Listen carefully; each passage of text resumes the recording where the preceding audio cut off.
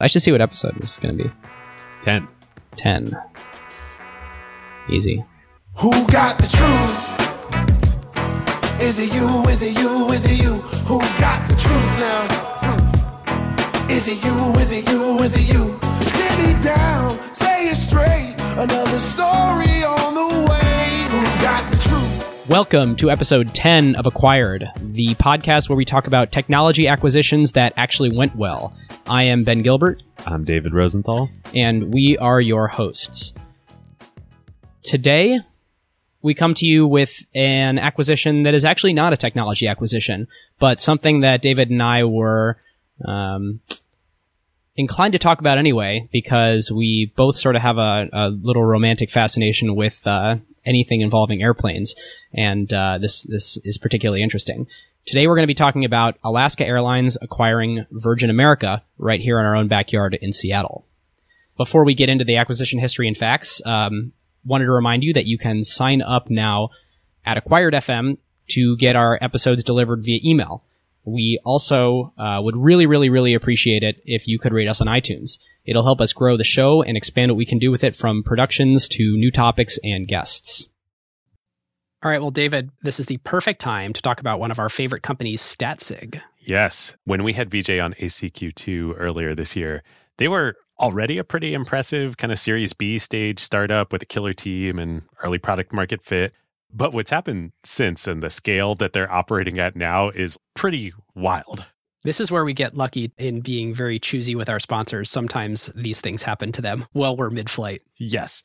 So I asked them for some fun stats. In the past month, Statsig shipped actual live product experiments to over 1.2 billion end users. Now, that stat is not deduplicated across apps, so there's some overlap. But I mean, even if you cut that in half to approximate actual flesh and blood human people out there, that's almost 10% of the world's population.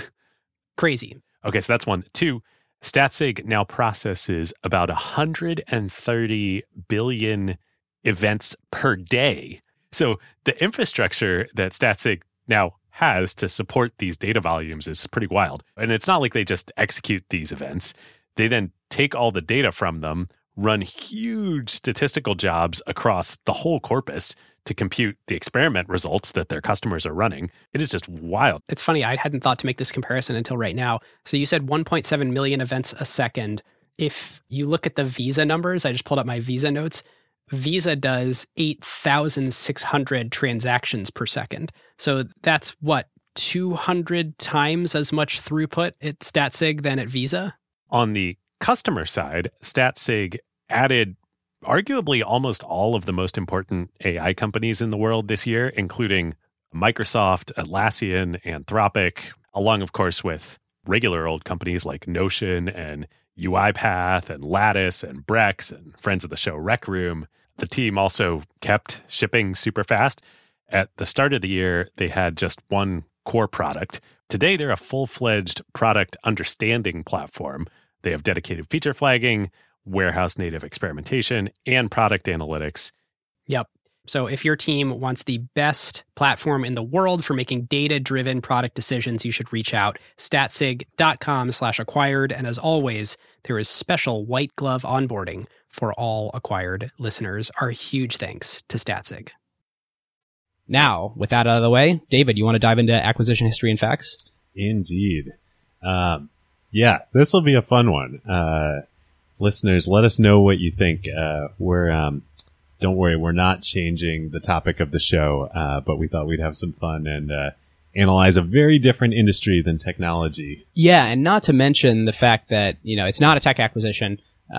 There is technology involved, but the way we're kind of breaking the mold on this one too is this just happened last month. Yep. It's not like, or this month actually. Yeah, a couple of weeks ago. Yeah, so this is something where it's going to be highly speculative, but I think it's going to be a fun ride. All right, with that, so Virgin America was actually founded in 2004 by Richard Branson, and then had to go through a whole series of machinations to end up finally launching their airline service in the U.S.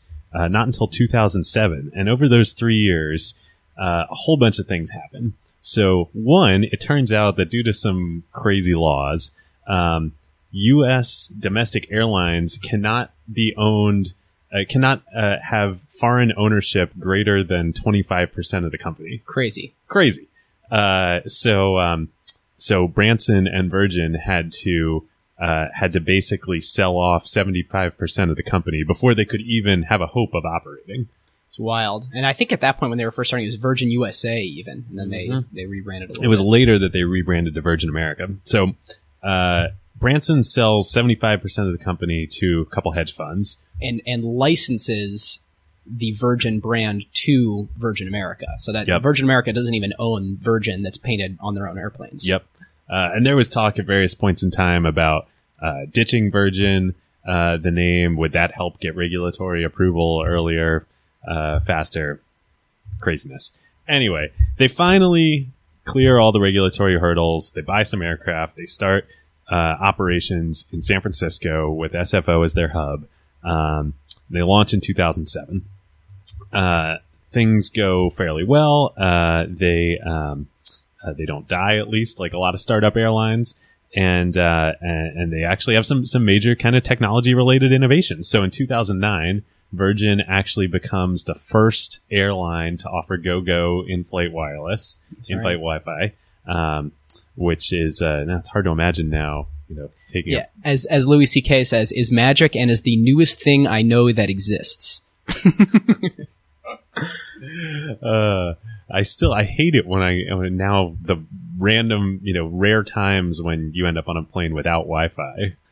Sorry. They also are the first airline, to install in-flight, seat back, interactive touchscreens for everybody all throughout the whole plane. Not to mention purple afterglow lighting. Not to mention nightclub inspired mood lighting. For our listeners who haven't flown Virgin America, they're probably going to have no idea what we're talking about. But yeah, I guess it's a pretty West Coast. I think anybody listening in the Bay Area has definitely flown it since they're hubbed out of SFO. But. So the Virgin actually ends up going public, having an IPO in November 2014.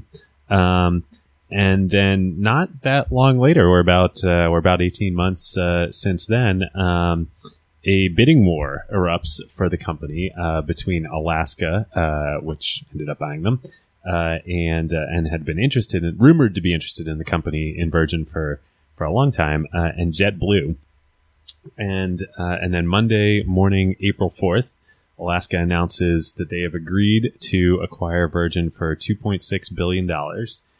Which was a 47% premium to the Virgin stock's closing price the previous Friday, and about an 80% premium to where the stock was before rumors came out that a bidding war was happening. Yeah, and this is the first red flag for me. I mean, I think that basically a massive premium. Yeah. Anytime you see a spike like that, you start to dig into why, and I think we'll talk a little bit more about kind of the way the industry has shifted, but with all the consolidation, the only way that an airline can really compete with the big guys is to be big themselves, and the big guys being United, Delta, American, and Southwest. And so, which itself started as a little guy.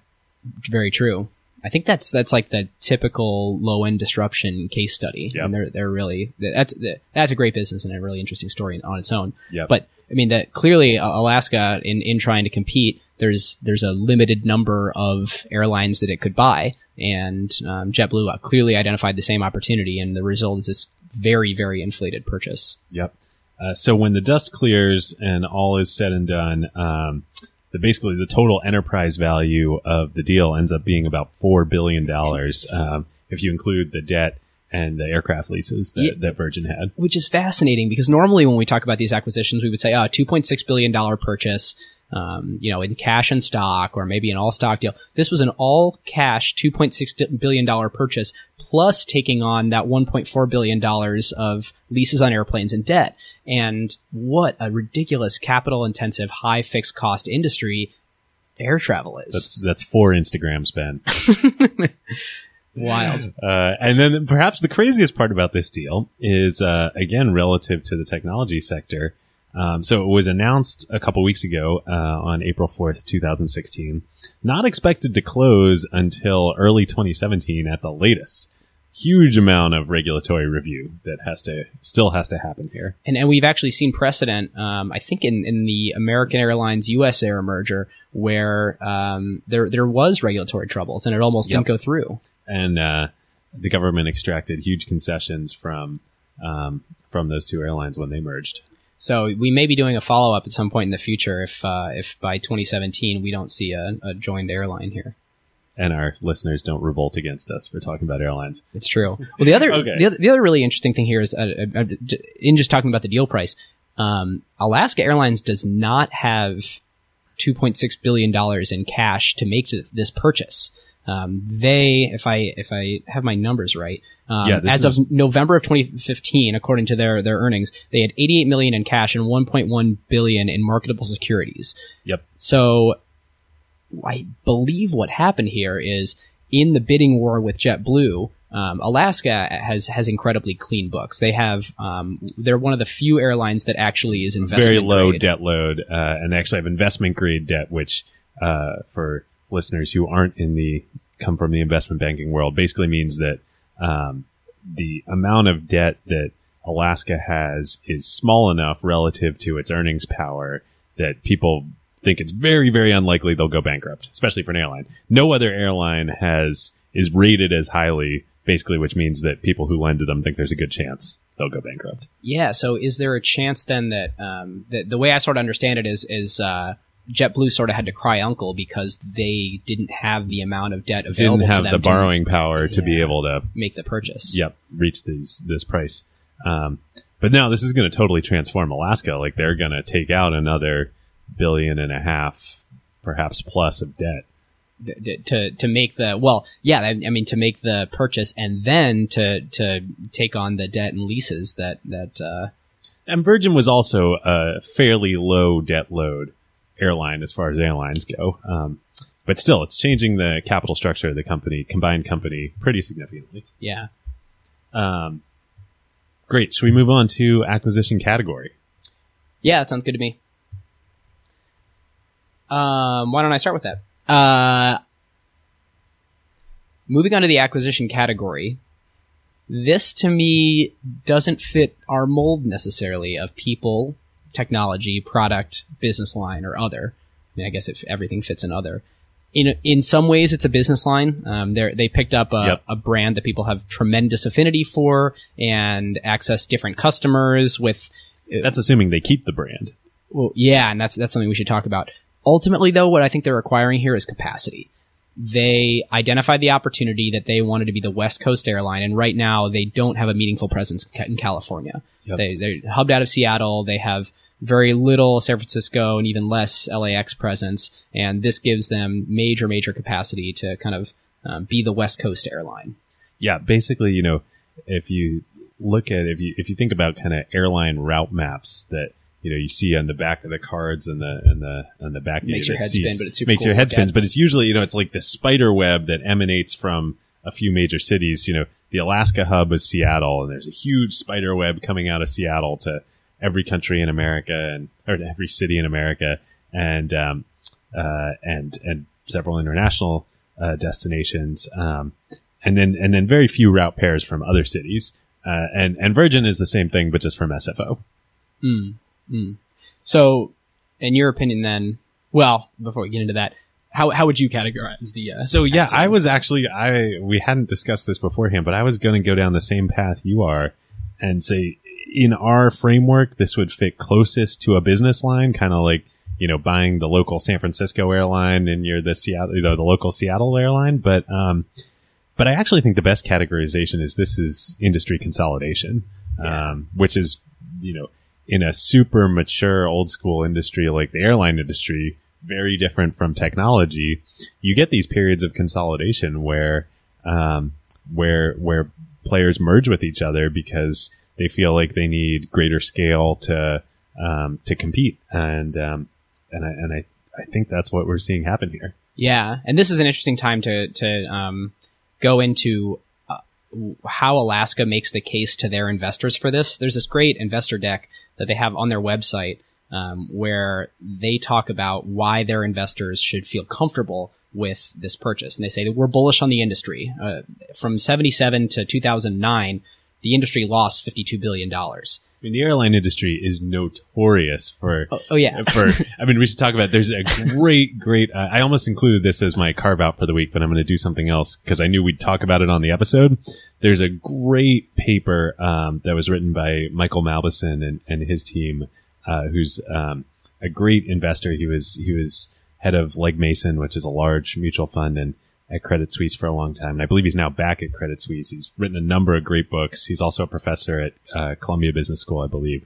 And he wrote this great paper called Measuring the Moat. And it's all about the concept of the moat, as an investor is sort of the most important thing. Warren Buffett emphasized, and Berkshire Hathaway and Charlie Munger, emphasized the moat as sort of the most important thing they look for. And he uses the airline industry as an example of a terrible industry that has destroyed so much economic value and has no moat. Yeah, and this is I'm not sure if this. I think this is still true. It was at least true a couple of years ago. If you look at the airline industry since its inception, and you look at basically a profit and loss statement for an aggregate of every single airline, it's lost value. Like it's actually been. It's actually not been profitable if you look at every the entire single industry. Yeah. Yeah. And not just lost value, but lost a huge amount of value. A huge amount of capital has been destroyed in this industry. So when they say that 77 to 2009, they've lost $52 billion as an industry, it is interesting that people continue to invest in it. Yet from 2010 to 2015, over the last 6 years, it's It's generated been good times in the airline industry. Yes, $45 billion of value. And so some of the things they cite are, or Alaska cites to their investors, are a fundamentally changed industry structure. And that, I think, is largely, when you look at the consolidation that's going on, they're basically saying, okay, the fragmentation's gone, and right now the industry structure is that there's 4 relatively perfect substitutes, and these big ones that are all, you're going to get treated sort of like cattle when you're in coach. And you've seen in the past few years, I believe the first was United and Continental merged. You've seen all the major legacy domestic airlines consolidate and merge, and then US Air and American merged. And so you've got this consolidating power structure of the industry that actually represents, between the top 4 airlines, 80% of all US domestic airline traffic. Yeah, so it's interesting. I went and grabbed all their market caps today. Highest right now is Southwest is a $30 billion company. Delta's higher at $36 billion. Southwest at 30, American at 25, United at 21. And then if you look at Alaska is $10 billion without Virgin. Virgin's 2.5 and JetBlue at 7. So if you just look at those players, $132 billion effectively market cap for the industry. And when you think about like Apple as a $590 billion market cap company, you start to understand like, wow, the whole industry here is, if we were looking at this, any given airline and comparing it against one of these mega technology companies that we usually talk about on the show, like airline companies just don't create that much value. Yeah. Or maybe more accurately, they don't capture that much value. Yeah. And it's super interesting. I'm sure we'll get into throughout the show, the supply chain of the airline industry is fascinating.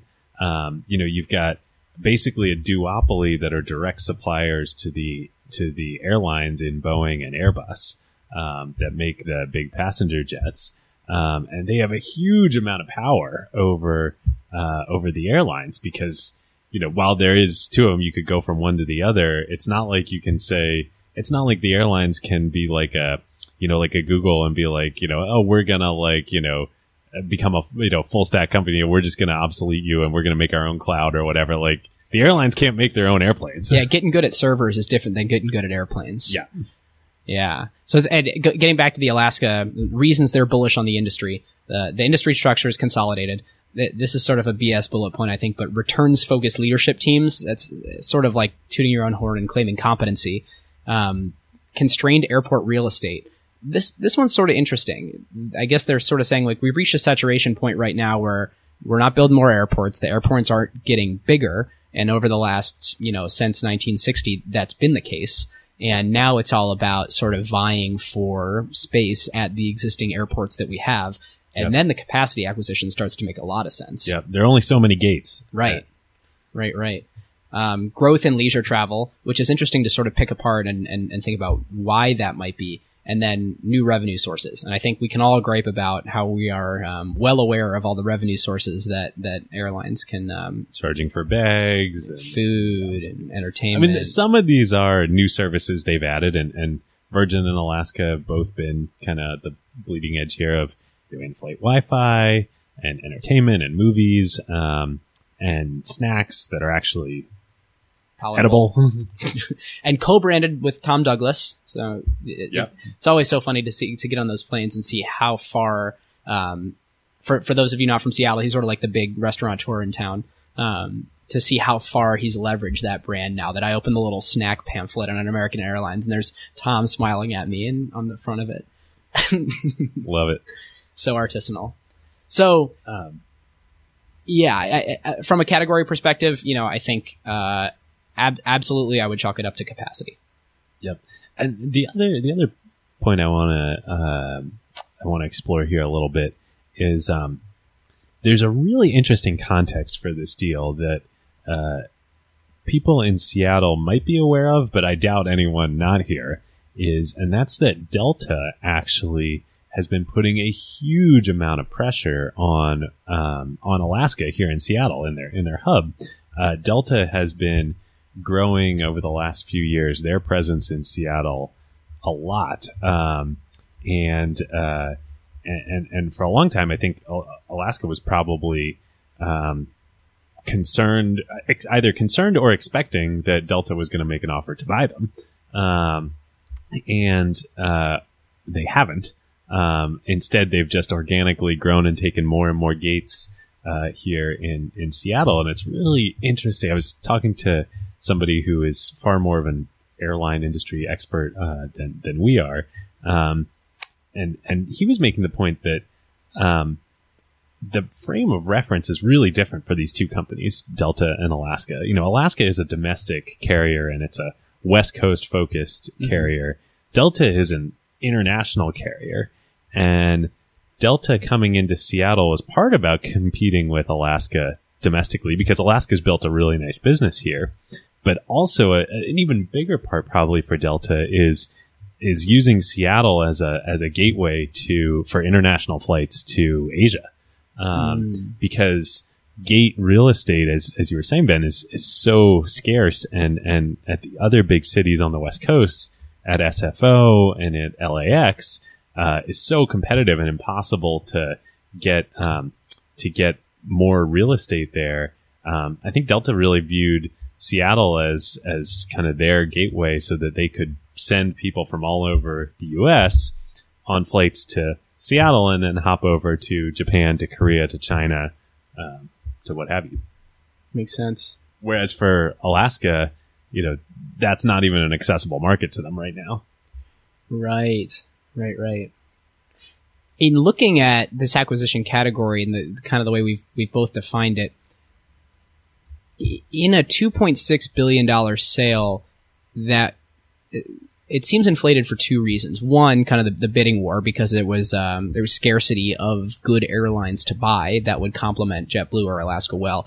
But two, a lot of the value, the kind of intrinsic value that was given to Virgin even before rumors of a sale was brand value. Yep. I mean, they have tremendous customer affinity. They do things a little bit differently. People who love Virgin love Virgin. I always have a better experience. People who love Alaska too. It's true. But actually, those are two of my favorite airlines to fly. But Virgin is like notoriously different and better and feels premium, and that had to be factored into their market cap. Yep. And when you think about what they are going to be used for. I mean, Alaska announced that by 2018 they hope to be fully rebranded as Alaska.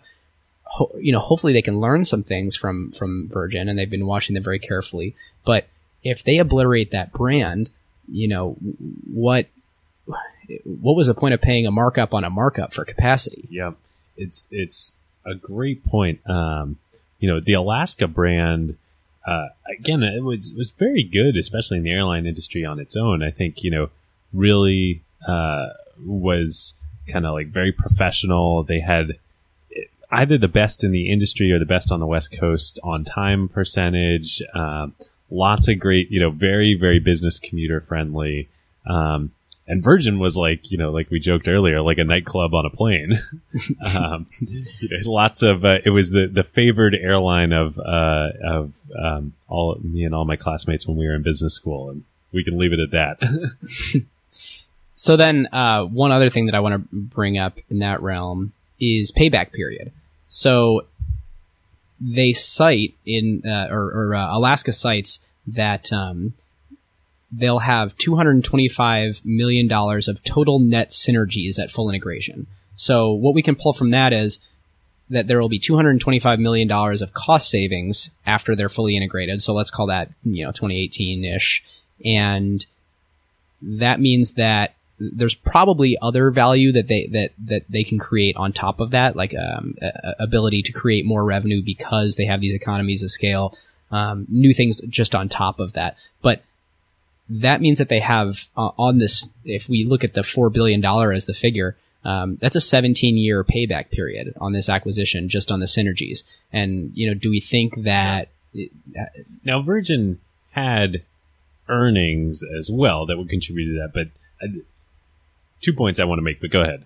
Yeah. No, go for it. I've pretty much made the point that, like, it seems like it's going to take a while to recoup. Any way you slice it, it's going to take a while. And I think there are two really head scratching things about this merger that are really important that certainly industry experts are questioning, but Alaska hasn't talked a lot about.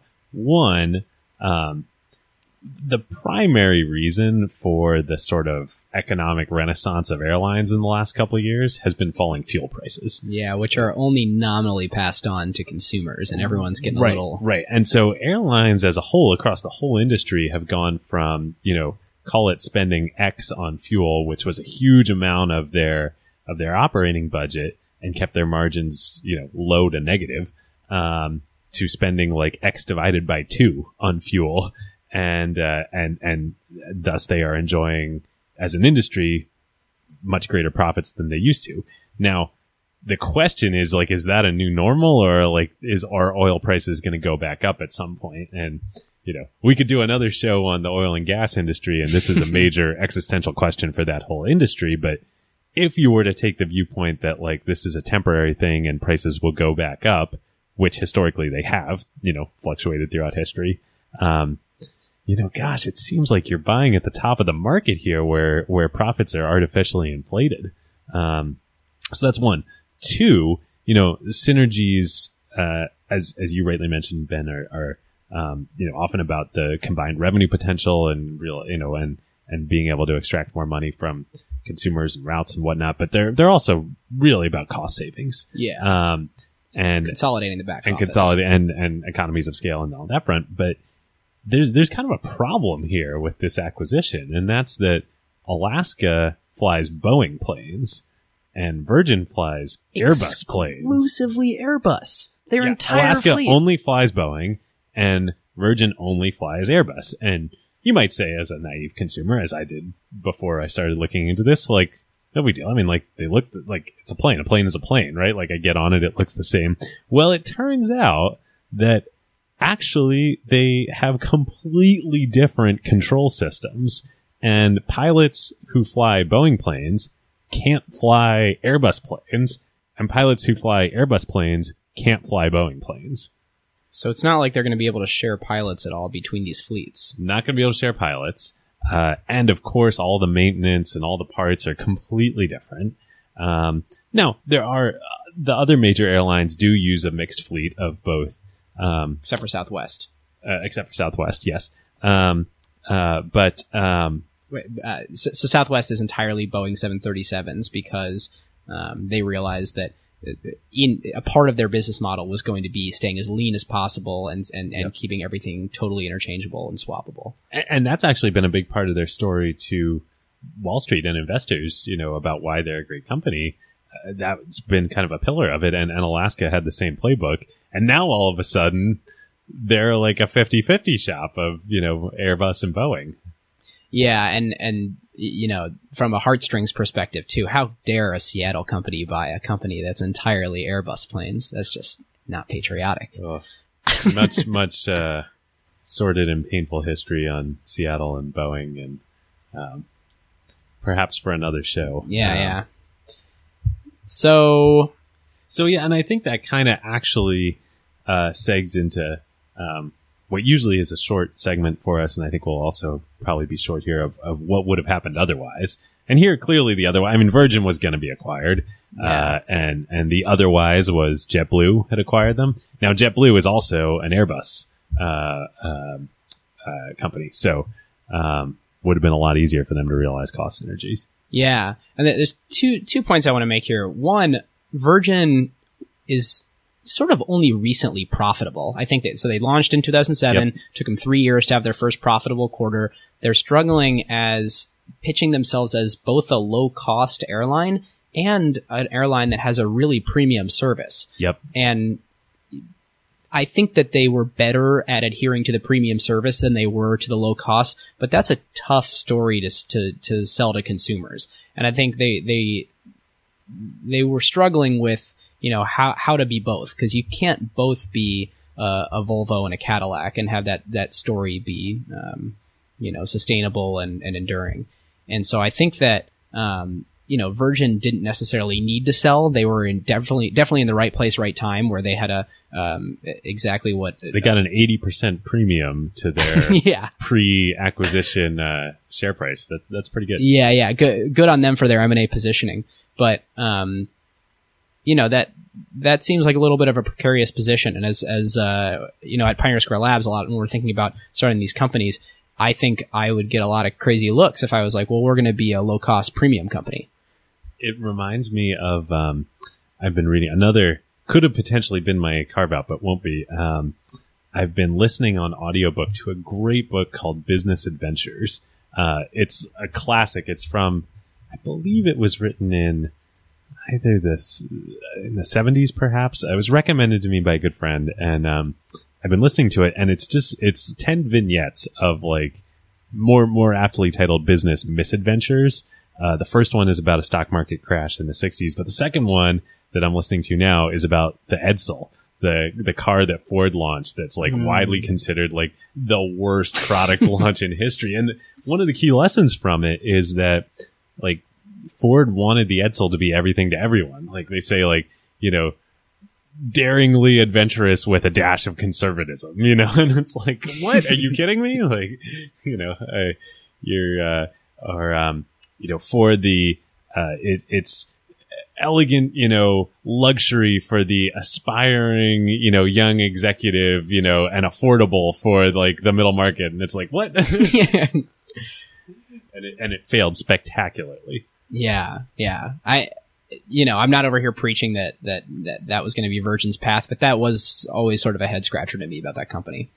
Now, the question that I want to pose to you is, what would have happened to Alaska with all the consolidation in the market going on and kind of moving to four major players, the pressure from Delta on the home front? What if they don't expand? Yeah, and I think this, to give some credit to Alaska, I feel like we've been sort of taking pot shots at this deal.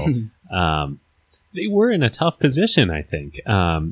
Doing well in the moment, but facing this pressure from Delta, this consolidation across the whole industry, and they had developed a really, really nice niche here in Seattle as the by far the best routes and customer service for people who live in Seattle and fly in and out of SeaTac, but great business routes. But they kind of had nowhere to go. They were getting pressure from Delta here. It was super hard for them. What are they going to do? Expand internationally? Are they going to go to other cities? And that's what they did with this. They said, we kind of need to grow. It's going to be super hard to do organically. Here's an opportunity. We have a great balance sheet, and for an airline, a lot of cash. We know we're relative to the industry pretty well run. Here's an opportunity to buy Virgin and basically double our size and run the same playbook again. Or they could have just stayed in sort of steady state where they are. Well, it's funny. You would hope that they double their market size because the acquisition is so expensive. But when you look at the numbers of what Alaska's doing and what Virgin's doing, Alaska has 32 million total passengers a year. Virgin has 7. Alaska has 1,000 departures a day. Virgin has 200. There's 112 destinations served by Alaska. Virgin has 24. Pre-tax profit from Alaska, $1.3 billion. Virgin, $200 million. So, like, that is an expensive purchase for a much, much smaller operation. Yep. And a much smaller operation with no room to grow in San Francisco. Yeah. I mean, not just SFO, but the other airports in the Bay Area too, Oakland and San Jose, which are different. They're really commuter airports, although pro tip for Seattle to Bay Area commuters, never fly to SFO. You always got to do Oakland or San Jose. Because if you do at SFO, there's so much fog and fog delays, and they always delay the Seattle flights because they want the cross-country flights to land on time. Got to do Oakland or San Jose. Pro tip. Anyway, but there's no room to expand at any of these airports. Yeah. We want to thank our longtime friend of the show, Vanta, the leading trust management platform. Vanta, of course, automates your security reviews and compliance efforts. So frameworks like SOC 2, ISO 27001, GDPR, and HIPAA compliance and monitoring. Vanta takes care of these otherwise incredibly time and resource draining efforts for your organization and makes them fast and simple.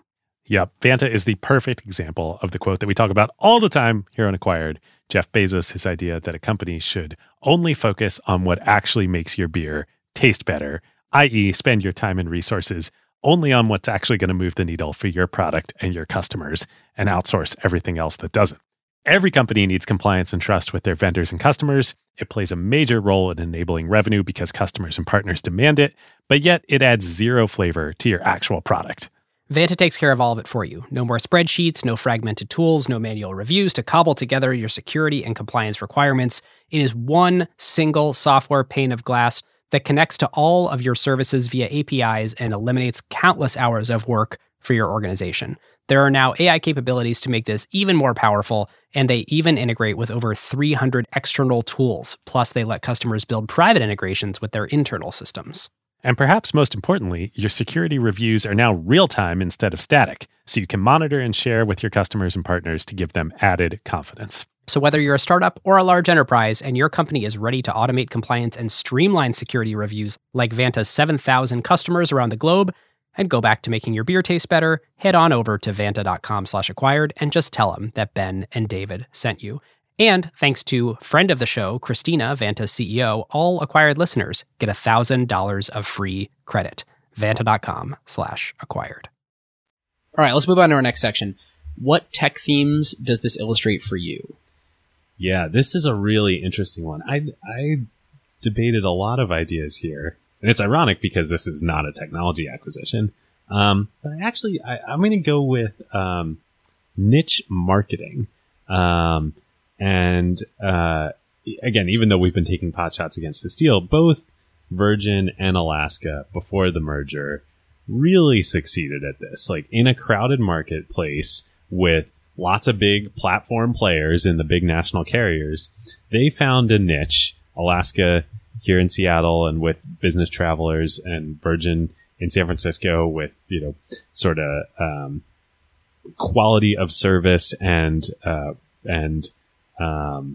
sort of style-minded customers. And they served it really, really well. And they grew very big businesses out of that. I mean, combined, obviously the price for Virgin at $2.6 billion. And I can't remember, what was Alaska's market cap before? So their stock actually went down on announcing the acquisition. It's about $10 billion now. About $10 billion.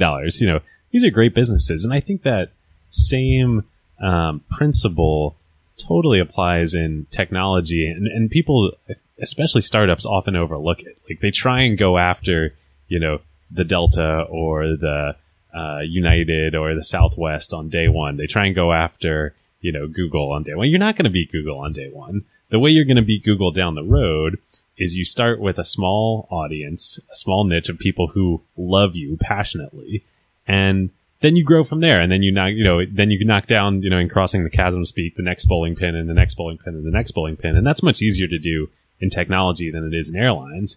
But the great thing about it is that, you're probably not going to become the next Facebook or Google. But if you knock down a couple bowling pins along the way, you're still going to become a really great and valuable company. And then maybe you get a chance to knock them all down and you will become the next, you will be Snapchat and become the next Facebook. Yeah. Calling it here. There you go. That's a good point. Does that analogy also kind of apply to the brand loyalty aspect of airlines? Which they've, huge innovation. Yeah, they invented loyalty. In the inventing, the loyalty and the airline miles and status. Yeah. So you're postulating that they're in order to are there capitalize on loyalty, technology companies that have probably not enough. There should be more, but that have taken that sort of loyalty aspect where, like, the more I use a platform, the deeper I get locked in because the more, airline miles I have on it, for lack of a better word. Yeah, I mean, totally. I think that everybody that has like done well at loyalty in the last 50 years has taken it from airlines. The question is, like, do you need to... OpenTable definitely did. Yeah. Quite successfly. Yeah. I guess I'm wondering, do you need to... That would be a great acquisition to cover at some point. OpenTable? Yeah. Yeah. I'll add it to the list. I'm trying to think about, like, is it necessary? Has something changed in the world where it's necessary to consolidate to keep loyalty? Because, like, does something exist now that didn't exist before where people only ever want to use one airline? Or... I mean, that's definitely the case in technology. Like, I think about, the power law and the power of network effects, like HipChat, right? Like, 2 years ago, a bunch of our portfolio companies used HipChat, and some of them used Slack, and some of them used HipChat, and they would, I'd talk to people using HipChat and be like, you should really check out Slack, and they'd be like, we use HipChat, like, it's good enough. But then, like, as their friends at other companies got on Slack, and then Slack channels started popping up for, industry groups and whatnot, and then it was like, well, we should really think about moving to Slack, and, like, then, this power law takes over, and being on... Even if, I think Slack has done a lot of great product innovations, but even if they hadn't, you would be pushed to move towards it, even if you're on HipChat, because the rest of the world is on it. Yeah, and with Slack, I think that the network effect was because people were starting inter-company Slacks. So you would end up with I'm in this Slack that's like a social thing or an industry thing, and then it was like, I'm not going to keep using two separate applications. So does that apply here, where I'm not going to maintain points at two separate loyalty programs? Because that was always super annoying. I mean, there was a few startups that I was trying out that were trying to aggregate my loyalty programs for me, or at least help me keep track. And that was a kind of total pain. But to segue off of aggregator onto another technology trend, let's see if this. Let me think through this and see if this logic kind of follows. So sites like Kayak and Hipmunk and all these, Travelocity, Priceline, travel aggregators pop up. Yep. And that's 15, 20 years ago. And that effectively commoditizes airlines and compresses their margins because people's loyalty to those airlines is shaken because they have an easy way to find cheaper prices. To price compare, so therefore margins are driven down because airlines get more commoditized, and when they're more commoditized and there's less profit to be had, even though they weren't making a lot of profit before, they need to consolidate to create a cheaper back office to take advantage of economies of scale. And now, if you're a smaller airline, the inefficiencies from you having a smaller operation could kill you. And so if you follow it all the way back to the online travel aggregators, does that sort of create the environment in which you need to have a bidding war for this acquisition so that you can be a more major player in a consolidated market? It's interesting. It feels a little bit, it's different because it hasn't fully become a digitized industry, but it's reminiscent of Ben Thompson's aggregation theory, right? Where aggregating the consumer endpoint and experience, he argues, in the digital 21st century, post-internet world is where all the value is, and then you can aggregate all the difficult, content creation behind that content creation. He says, but in this case, airlines, like point-to-point travel, and own that relationship with the customer at the front end, and then you commoditize everything on the back end, and that's completely happened. And interesting, Southwest, has refused to participate in the aggregators to let themselves be aggregated, and probably has some of the most loyal customers. Their ticker symbol is LOVE, LUV, right? And they always talk about how much everybody loves each other at Southwest.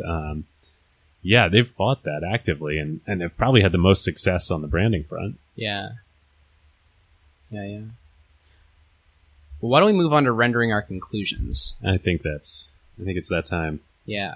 And I think we've kind of expressed our opinions laced in a bunch of comments throughout this.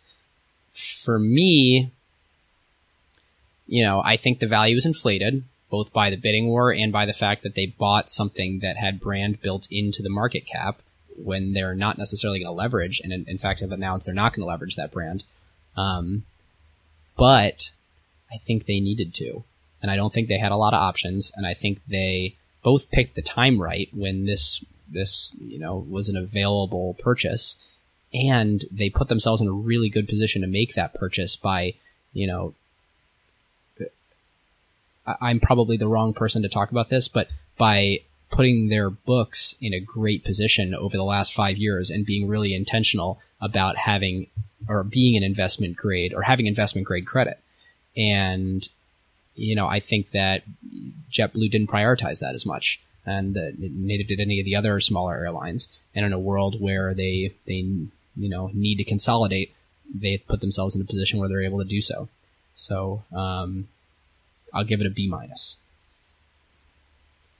Yep. I mean, it's hard to separate out, just at least for me, this sort of coming from the tech industry, this sort of shock at looking at the terrible economics of the airline industry as a whole and dynamics, versus the actual quality of decision making in this acquisition. So I think a lot of what you said I agree with, but I'm going to go lower. I'm going to go C- because what you said is right, but they paid so much money. They paid so much money. I mean, I don't think it's public, and I don't know that anybody except the executives involved know what Alaska's initial bid for Virgin was, but it got bid up so many times until that's a large price for something that your pilots can't fly. Can an airline make a good purchase? Yeah, good point. Yeah. All right, should we move on to the carve out? Yeah, so this is wild. I was stopping myself from laughing, and my jaw dropped, and I think it almost ruined David's train of thought earlier when he started talking about how it wasn't going to be his carve out, but it was a paper that Michael, is it Mauboussin? Mauboussin, that Michael Mauboussin wrote about this. I picked my carve out as a Michael Mauboussin talk that he gave at Google. Oh, this is so good. Everybody should watch this talk. It's really good. And this, David, this is so weird. I haven't watched this in probably 2 years. And it was something that I've recommended to friends very often. And so I was sitting here before the episode thinking, I didn't see anything particularly interesting this week that I wanted to recommend, but how about an oldie but goodie? And it is absolutely wild that this talk is great. And it's based on a book that I've read the book too, which is worth reading too, called Untangling Luck and Skill. Yep. Untangling Skill and Luck, the Success Equation. And it is so fascinating. He gives so many great examples that will make you both like follow it logically and nod your head, and sort of scared that about how much of your own success has been out of your control, or how much the world is out of our control. So how much of your own success cannot be attributed to you, and how much of your own failure cannot be attributed to you, and trying to figure out what are things that you have attributed to your own skill. Yes. And what are things that, you actually should be focusing on, and what are things that you should know that there's going to be randomness in the world. It's the talk. If you only have an hour, listen to the talk. If you really want to go deep on this, get the book. It's so good. I will restrain myself. I could go in so many directions, but one real quick vignette I want to throw out is one of my favorite themes from this talk and book is the paradox of skill, which is such a cool thing that, like, in a given activity, the whole premise of the talk in the book is that any activity, the results of which are going to be based somewhat on the skill of the participants in the activity and somewhat on luck. And there's a spectrum, and some things go more towards the luck end and some towards the skill end. The paradox of skill is that even in things that are highly skill based, as the level of play gets higher, so imagine the example Malbison uses is basketball. As basketball, which is very skill based, as the level of play gets higher and higher, and the parity of skill amongst the players gets more and more uniform, then luck plays an increasing role in the outcome, even though it's a skill-based game. Particularly due to globalization, because the only people who are even considered for this are the best in the world. Yep. So then it's like, well, among the people that are all the best that look very similar to each other in skill level, the variation in skill gets so minute that luck is magnified. Luck is magnified. Yeah, super. And the exact same dynamic holds true in investing, in startups, in lots of things. When the world is the pool, you always have the cream of the crop, and then it's all about all the crazy dynamics that play out from there. So can't recommend it enough. It's on YouTube. We'll link it in the show notes. Definitely check out The Success Equation, Untangling Skill and Luck. I've taken enough time. I'm going to save mine for another time. It wasn't super interesting anyway. Well, I'm going to doubly recommend this. It's so good. All right. Well, there you have it. This is a great time to tell you about one of our very favorite companies, Crusoe. So Crusoe, as listeners know by now, is a clean compute cloud provider specifically built for AI workloads. NVIDIA is one of their major partners, and literally Crusoe's data centers are nothing but racks and racks of A100s and H100s. And because Crusoe's cloud is purpose-built for AI and run on wasted, stranded, or clean energy, they can provide significantly better performance per dollar than traditional cloud providers. Yes, we talked about that on our ACQ2 episode with Crusoe CEO Chase Lockmiller. The other element that makes Crusoe special is the environmental angle. Crusoe, of course, locates their data centers at stranded energy sites. So think oil flares, wind farms that can't use all the energy they generate, etc., and uses that power that would otherwise be wasted to run your AI workloads instead. Yep. Obviously, it's a huge benefit for the environment and for customers on costs, since Crusoe doesn't rely on the energy grid. Energy is the second largest cost of running AI after, of course, the price you pay NVIDIA for the chips. And these lower energy costs get passed on to customers. It's super cool that they can put their data centers out there in these remote locations where, quote unquote, energy happens, as opposed to the other hyperscalers such as AWS and Google and Azure, who need to build their data centers close to major traffic hubs where the internet happens because they are doing everything in their clouds. Yep. If you, your company, or your portfolio companies would like to use the lower cost and more performant infrastructure for your AI workloads, go to crusoecloud.com/acquired. That's CRUSOE cloud.com/acquired, or click the link in the show notes. Thanks for listening today. Again, if you have the time, please leave us a review on iTunes. Can't say enough how much it's important to the success of the show, and we love your feedback. So and if you want to receive episodes by email going forward, just sign up on acquired.fm, and we will. We're also now going to start publishing the show by email updates as well, if you prefer that channel. It's true, and you can give us feedback on the website or acquiredfm@gmail.com. See you later, everyone. Who got the truth? Is it you? Is it you? Is it you? Who got the truth now?